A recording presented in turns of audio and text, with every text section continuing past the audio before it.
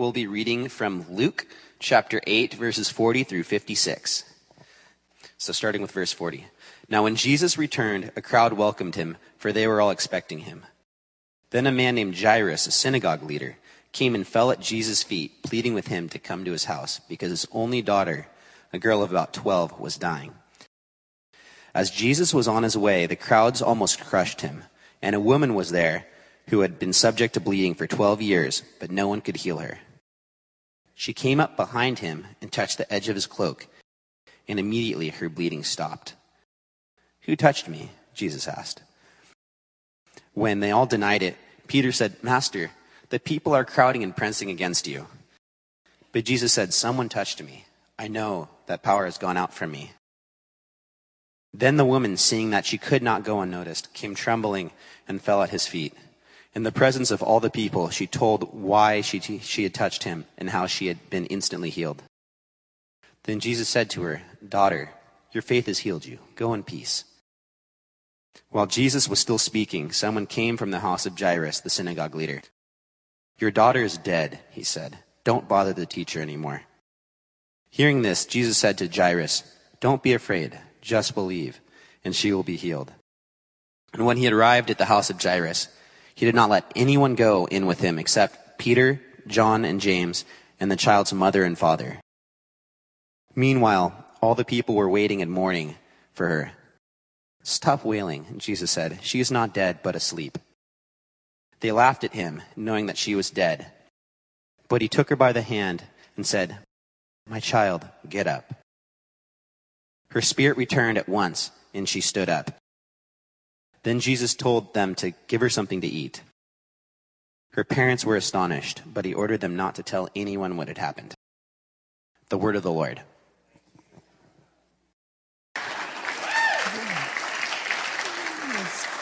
It is good to be here. Most Sunday mornings, my wife Naomi and I are over teaching the 4th and the 5th graders, so it's good to be with you this morning. Well, this passage drops us right in Luke chapter 8. And what we need to do, it's like starting a movie in the middle. You have to go back and get some of the backstory. So what we want to do is figure out did some of these players in this scene know each other? Did Jesus and Jairus know each other? And why are people laughing at Jesus? What is happening? What is the tension here? Well, first of all, it's good to know that they're in a city called Capernaum. Capernaum is Jesus' home base.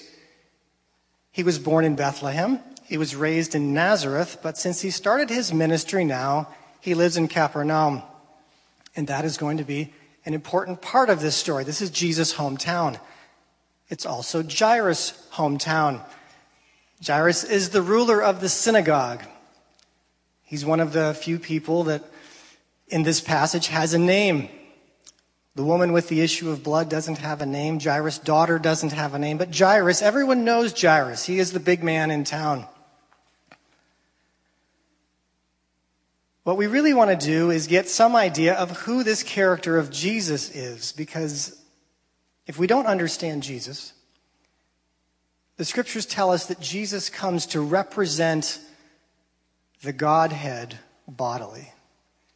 This is what God is like. And so when we see him in a scene, we want to ask, what is God like? Well, the first thing we need to do is get some idea of what it was like to be around Jesus in this time frame. First of all, we have to remember that Jesus was about 30 years old.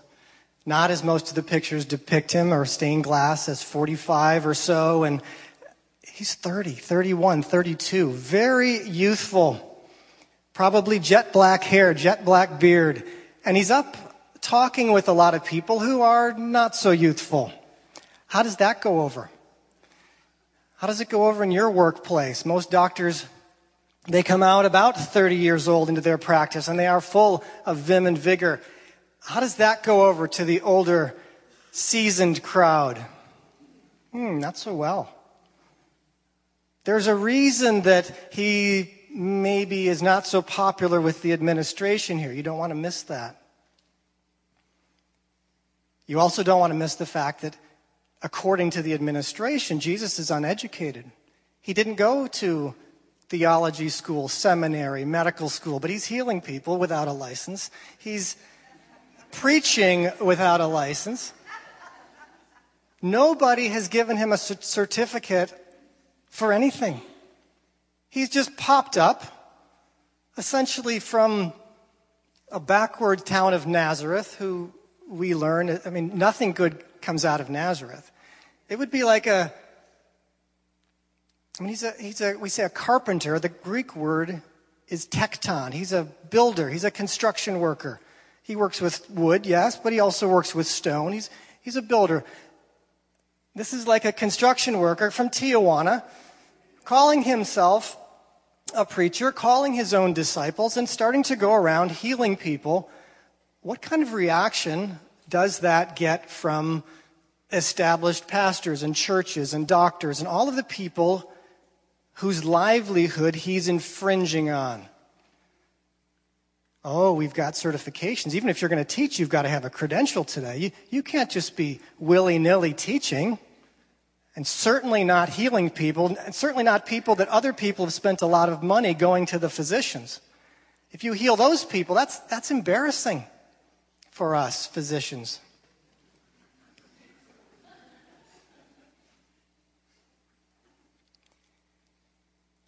Well, there's this other issue that we have, or that they had with Jesus, and that he doesn't fear anybody.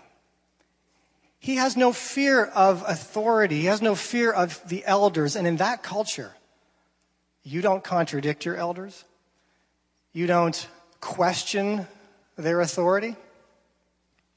My father grew up in the area of the Mediterranean in a Jewish family. Very important not to question his father about anything. You had to have what they called respeto, respect. And this is a big part of life in Israel at this time. And Jesus, because he has no fear, and because he speaks the truth, it appears, his lack of fear appears like a lack of respect to the people who don't have jet black hair and jet black beards and who have paid the price of going through all of this education.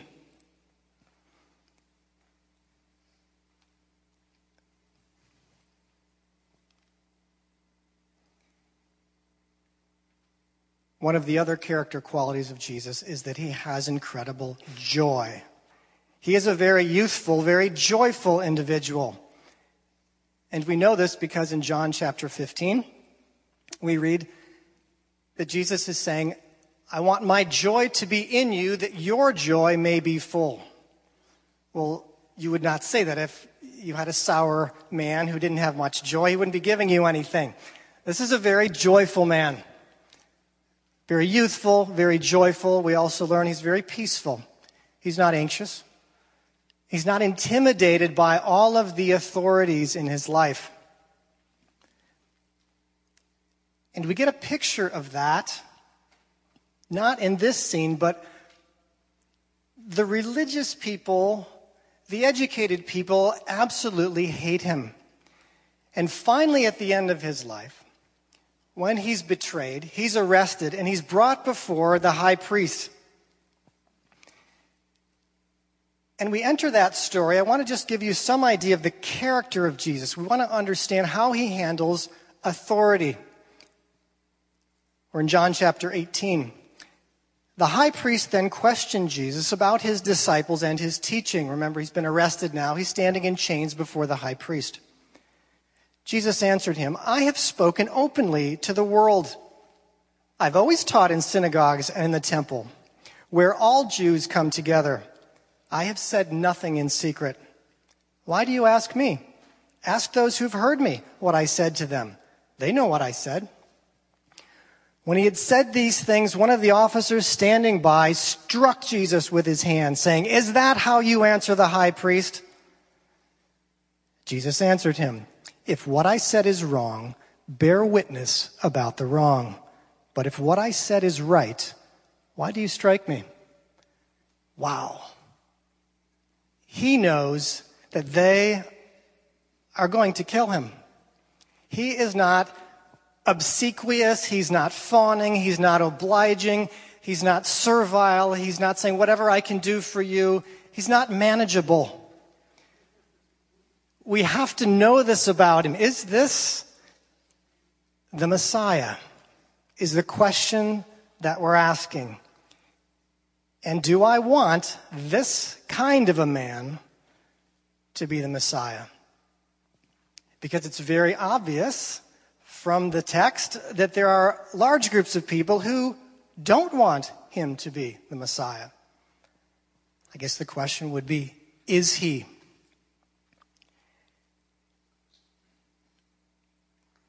A little bit of backstory now. In Luke chapter 4, which comes before our passage here in Luke chapter 8, Jesus is actually speaking. He's asked to speak in the synagogue at Capernaum. The synagogue of which Jairus is the ruler, is in charge.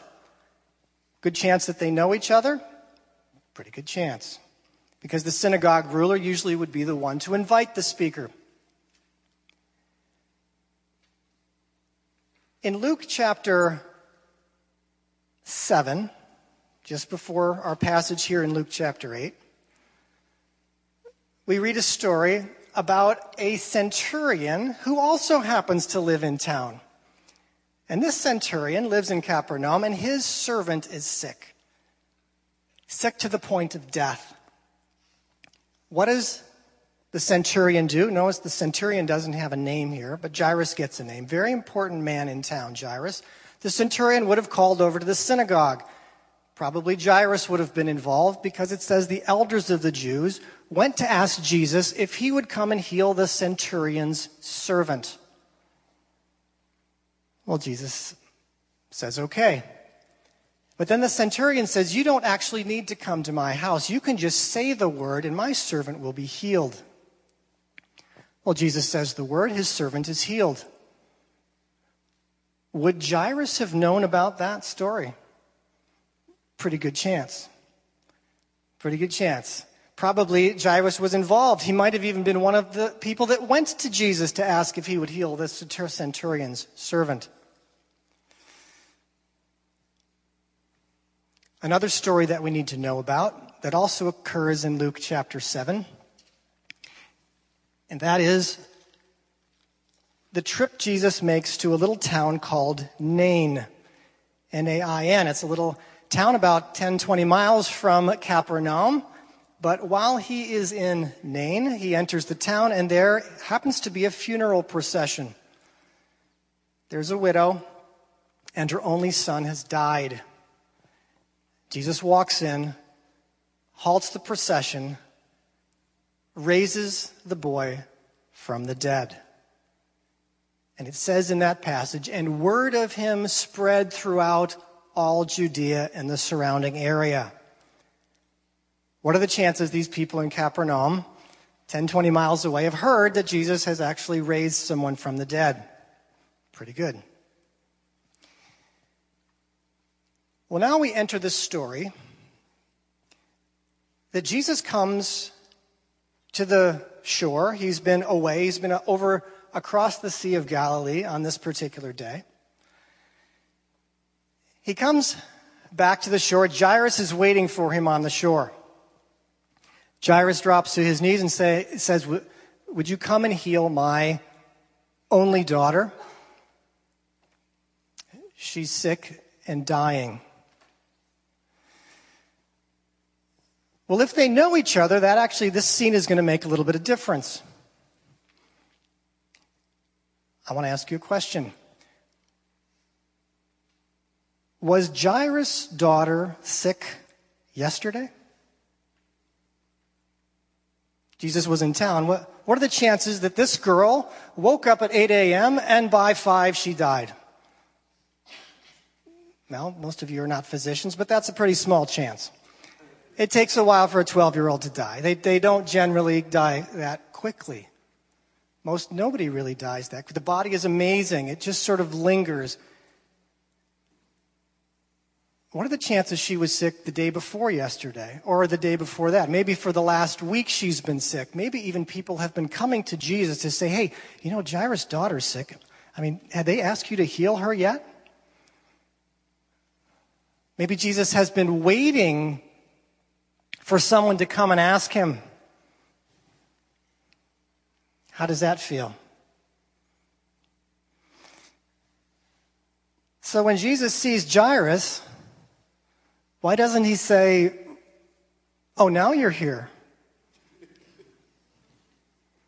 Was she sick yesterday? I was in town yesterday. Now you're on your knees. What?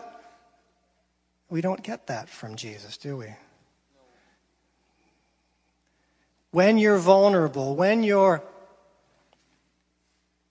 embarrassed, Jesus is giving grace. How do you do when you suddenly have the upper hand in a relationship that's been adversarial? How do you respond? I told you so. That comes out of a lot of our mouths. We can't wait to be able to say, I told you so. And the people that say that because you need a little boost to your ego, your self-esteem. It's sagging. Jesus didn't need a boost to his ego. Secondly, why didn't Jesus say to Jairus, Jairus, I healed the centurion's servant just by my word from a distance. You know that. Why are you asking me to come to your house? Where's your faith? Jesus meets Jairus where he is. And he's willing to go with him, even though it's not probably necessary. But he's willing to go with him because Jairus actually has not one problem, he actually has two. He has a problem with his daughter, who's dying. We actually learn on the way there, we're informed that she has died. So it sounds like within 30 minutes of Jesus arriving, the girl's dead. He waited till the last minute.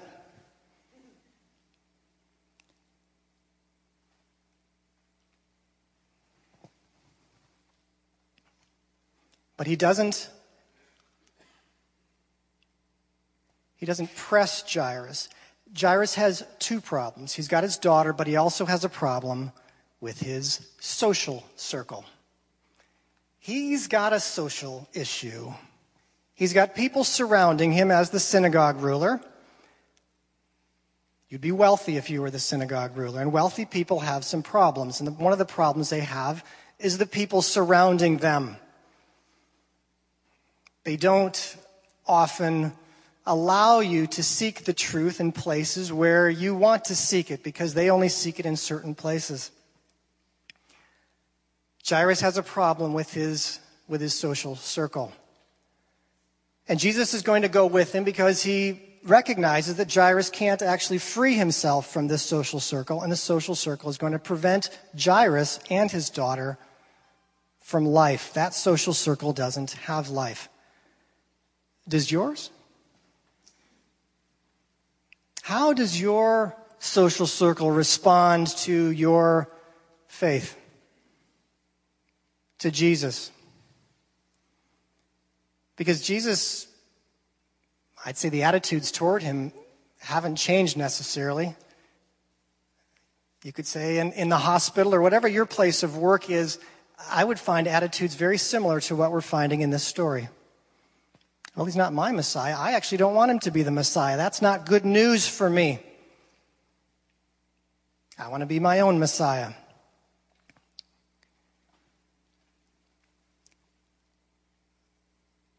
So Jesus agrees to go. And as he's going, someone comes from the synagogue ruler's house, from Jairus' house, and says, your daughter has died. Don't bother the teacher anymore. Well, that's very sensitive of him. At first glance, you would think. What's this person really trying to do? He's trying to say, Jairus, we want you to come home. We don't want him. Right? He's healed somebody. He's raised the dead, if you want to believe it. There's a good chance that there's people at the house that didn't even want to believe it. That wasn't good news to them, that he had previously raised the dead, that he had previously healed the centurion's servant.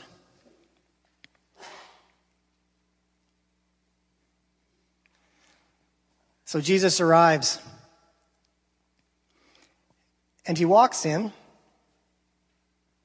and he says, "Do not weep. The girl is not dead. She is sleeping." Well,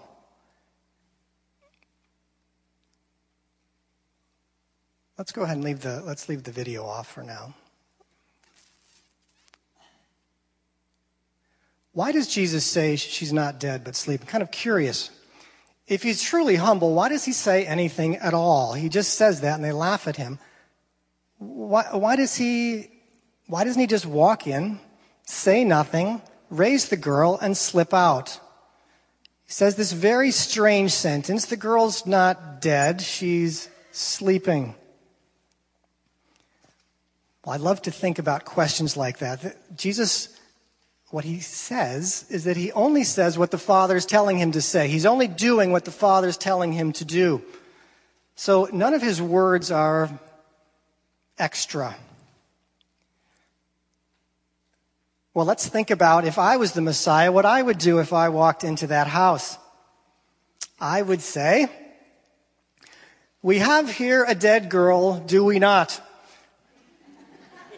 Can we verify we have a dead girl? She's cold, she's blue, she's not breathing. We have some doctors in the audience. Come up, can we verify? Anyone need to verify the girl's dead?" How many here, let me see a show of hands, how many here do not believe that I can raise her from the dead? Let's see a show. Oh, most of the audience I see. You few in the front row, you can come forward, stand around the bed for me. And watch as I perform a messianic act. That's the way I would do it. That's the way our self-promoters do it today, isn't it? Ask who doesn't believe, confront their unbelief. Boom, you have your case made. Now you've got some fans. Why does Jesus say she's not dead, she's sleeping? It sounds crazy. Well, I believe a couple reasons. There are a couple reasons. These are the ones that I believe. I think for starters, probably the people who had sent the messenger to Jesus to say, "Don't bother the teacher anymore." Somebody would have said, "Well, wait a minute, he raised the woman's son who was dead." And they would have said something like, "Well, that was in Nain. That was a small town. There are no doctors in that town. Plus, she was a poor woman. The boy probably wasn't dead. He was sleeping." How else would you not want Jesus to come into a house with a dead person if this actually was in the news that this had happened? So Jesus walks in and says, "Oh, she's not dead. She's sleeping."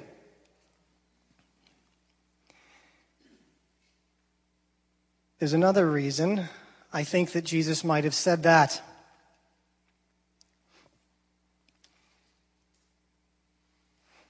He wanted to show Jairus who the people in his home really were. It says that they were all mourning. And when he says this, they laughed at him. How easy is it for someone who's truly mourning to laugh? It's not very easy. If you're really mourning and somebody says something like that, you'll say, "Huh?" Or "Really?" But you're not going to break into laughter. Jesus is showing Jairus that these people in his home, his social circle, are really not his friends. They would rather your daughter remain dead than for Jesus to come and heal her. Jairus, they don't care about you. They care about their establishment, their kingdom. These are not your friends, Jairus. Jesus does it all with one sentence. Make a note, Jairus. This laughter, yeah, they're not actually concerned that she's dead. Sorry about that. I think there's another reason that Jesus says she's not dead, but she's sleeping. It's a reach, but I want you to think with me about this. It's so that when she's raised from the dead, they don't have to believe if they don't want to. They don't have to believe. This is crazy to me. I always think, oh, Jesus is so concerned that everyone believes. In fact, he's going to try to compel you to believe. No, he's actually giving them a reason not to. Oh, yeah, she was sleeping. She was sleeping. Yeah. Were there doctors there at Jairus' house? The wealthiest guy in town? Of course there were doctors there attending his. If the woman with the hemorrhage paid all that money to impoverish her so that now she's a poor woman, I promise you, Jairus had plenty of money to pay the doctors to try to heal his daughter. In fact, that's probably the reason they delayed so long, to get another doctor from Jerusalem or someone else to come and try a potion or something to heal her. The doctors now are going to have to say, I was wrong. She wasn't dead. I mean, this is fascinating to me, that Jesus actually gives them an excuse not to believe if they want it. You know, he still does that today. Oh, would you like to believe that you came from nothing, with no design, with no designer? You just evolved, and here we all are. Chance, luck, materials came together. Go ahead. You're welcome to believe. In fact, you're going to find a lot of scientists to help you believe that. But you're going to have to say, yeah, it doesn't make sense to me. Everything else I know about life is that it doesn't get more complicated if you just leave it alone. That doesn't make sense. Oh, you're welcome to believe it. Go ahead. I mean, these people who say there's no God, nobody's getting struck by lightning. You get to believe whatever you want. And then Jesus puts no pressure on Jairus. He heals the girl, raises her, and says to him, astonishingly, don't tell anyone. Now, I'm not sure how that's going to work out because the crowd's right outside his door. But he says to Jairus, don't tell anyone. Well, what would I have said? I'd say, Jairus, at the next council meeting, how about standing up for me? You know, I'm going to be on trial in Jerusalem coming up in a bit. Would you get my back, Jairus? Maybe you and your daughter and your wife. Could you have my back? Because I'm going to need some supporters. No. He is not going to use guilt, manipulation, pressure to get people to do something to make his life easier. Do you use guilt or manipulation or pressure when someone does you, if you do a favor for someone? Do you try to figure out how I can twist this so that I can get a little something for me? I can get my part of that? Oh, manipulation is such a huge part of our lives. In church, out of church, we are all about trying to get people to do what we want them to do. And Jesus is about giving people freedom to do what they want to do.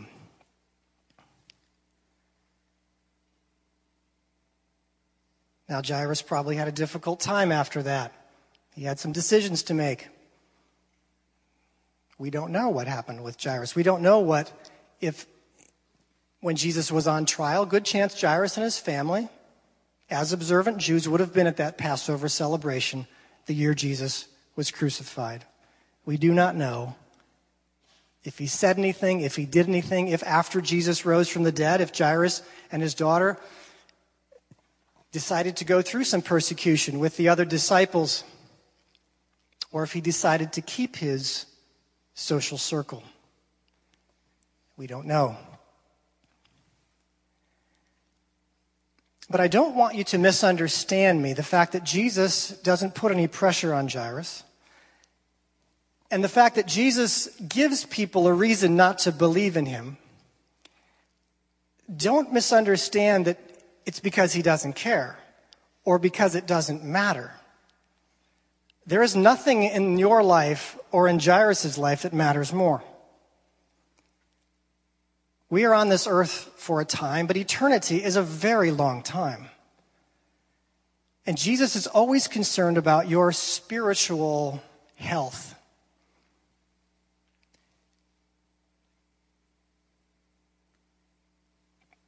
So much so that at the end of his ministry, Jesus will pronounce a special judgment upon the city of Capernaum.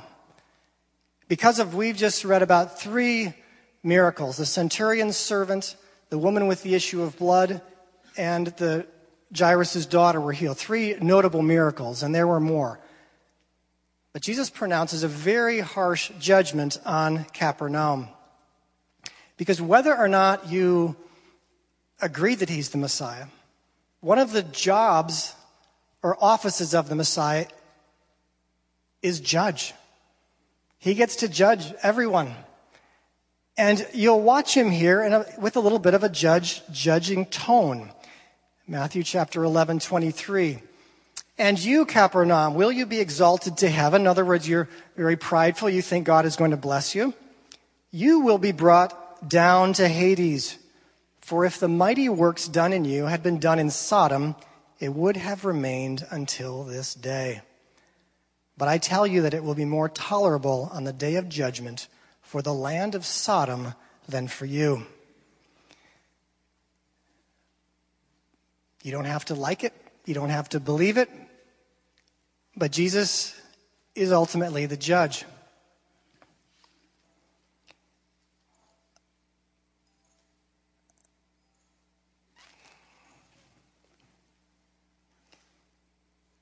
How do we get our belief system? We think our belief system is really based on logic. But I'll tell you how most of us get our belief system. The way I think about it, the way the brain works is this. Who do you love? Who loves you? And what do you love? Who do you love? Who is the character that you admire growing up? The sports figure? What about your parents? What did they admire? What did they teach you? Who do you want to be like? I mean, for me, growing up, it was James Bond. That's who I wanted to be like. Who has the good stuff? Who gets the good stuff? James Bond. Doesn't have to be a real character. In your mind, who do you love? Who do you want to be? He's got the good stuff and he doesn't have Jesus. Why do I need Jesus?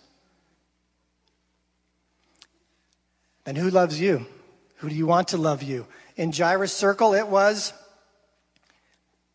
the religious crowd, the medical crowd, the wealthy crowd, your social crowd, the in crowd. Who do you want to love you? Your family. Oh, that's going to be important. Who do you want to love you? That's going to play a huge part in what you want to believe. So you believe what you want to believe, and your brain actually makes it true for you.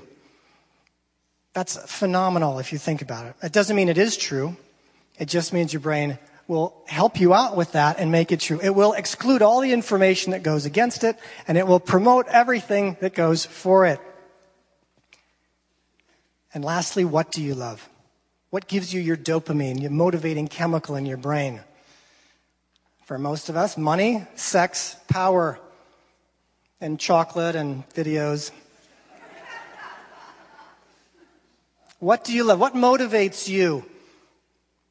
And if what motivates you, money, sex, power, doesn't really fit in with what Jesus is saying, that's a good reason for you not to really think he's makes a good Messiah.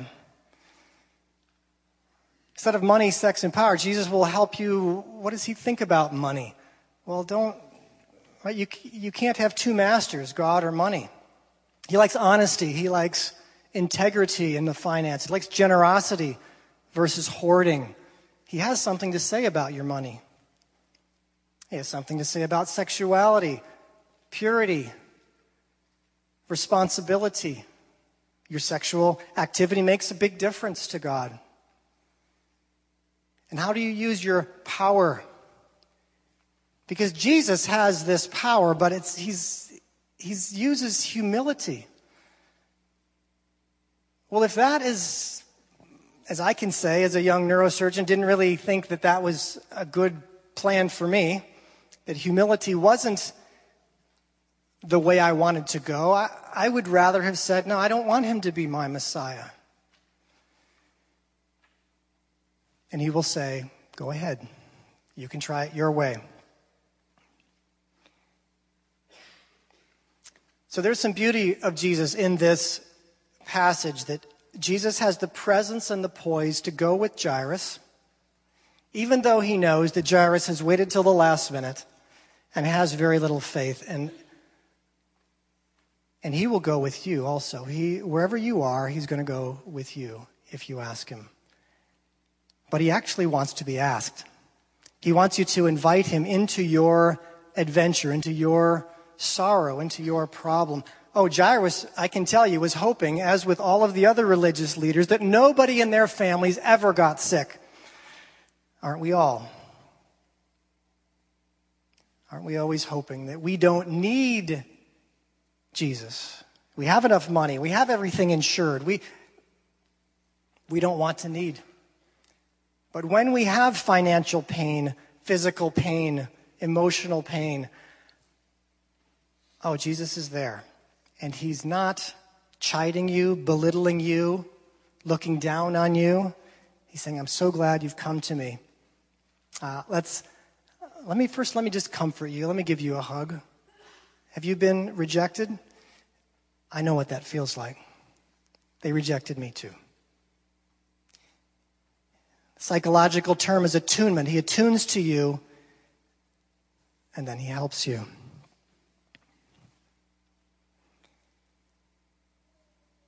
Is there someone speaking truth to you in your life who is a little too young, a little too exuberant, who is really hard to hear that truth from?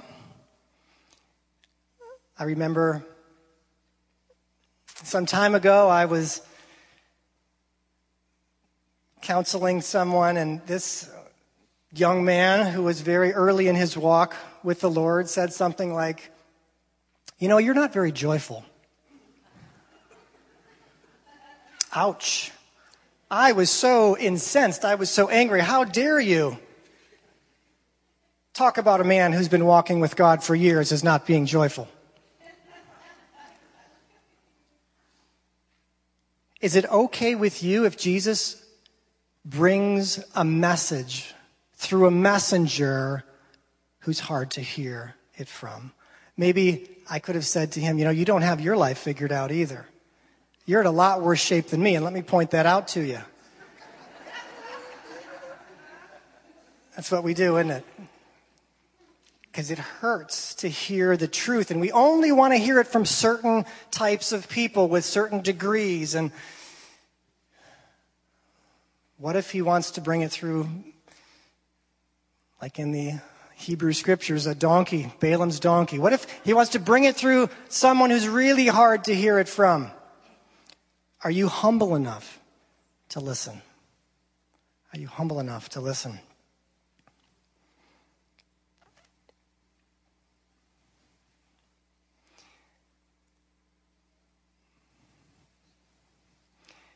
Jesus was laughed at, belittled, reviled, treated with contempt, derision, and he endured it with remarkable humility. It didn't make him angry. How are you when you're laughed at?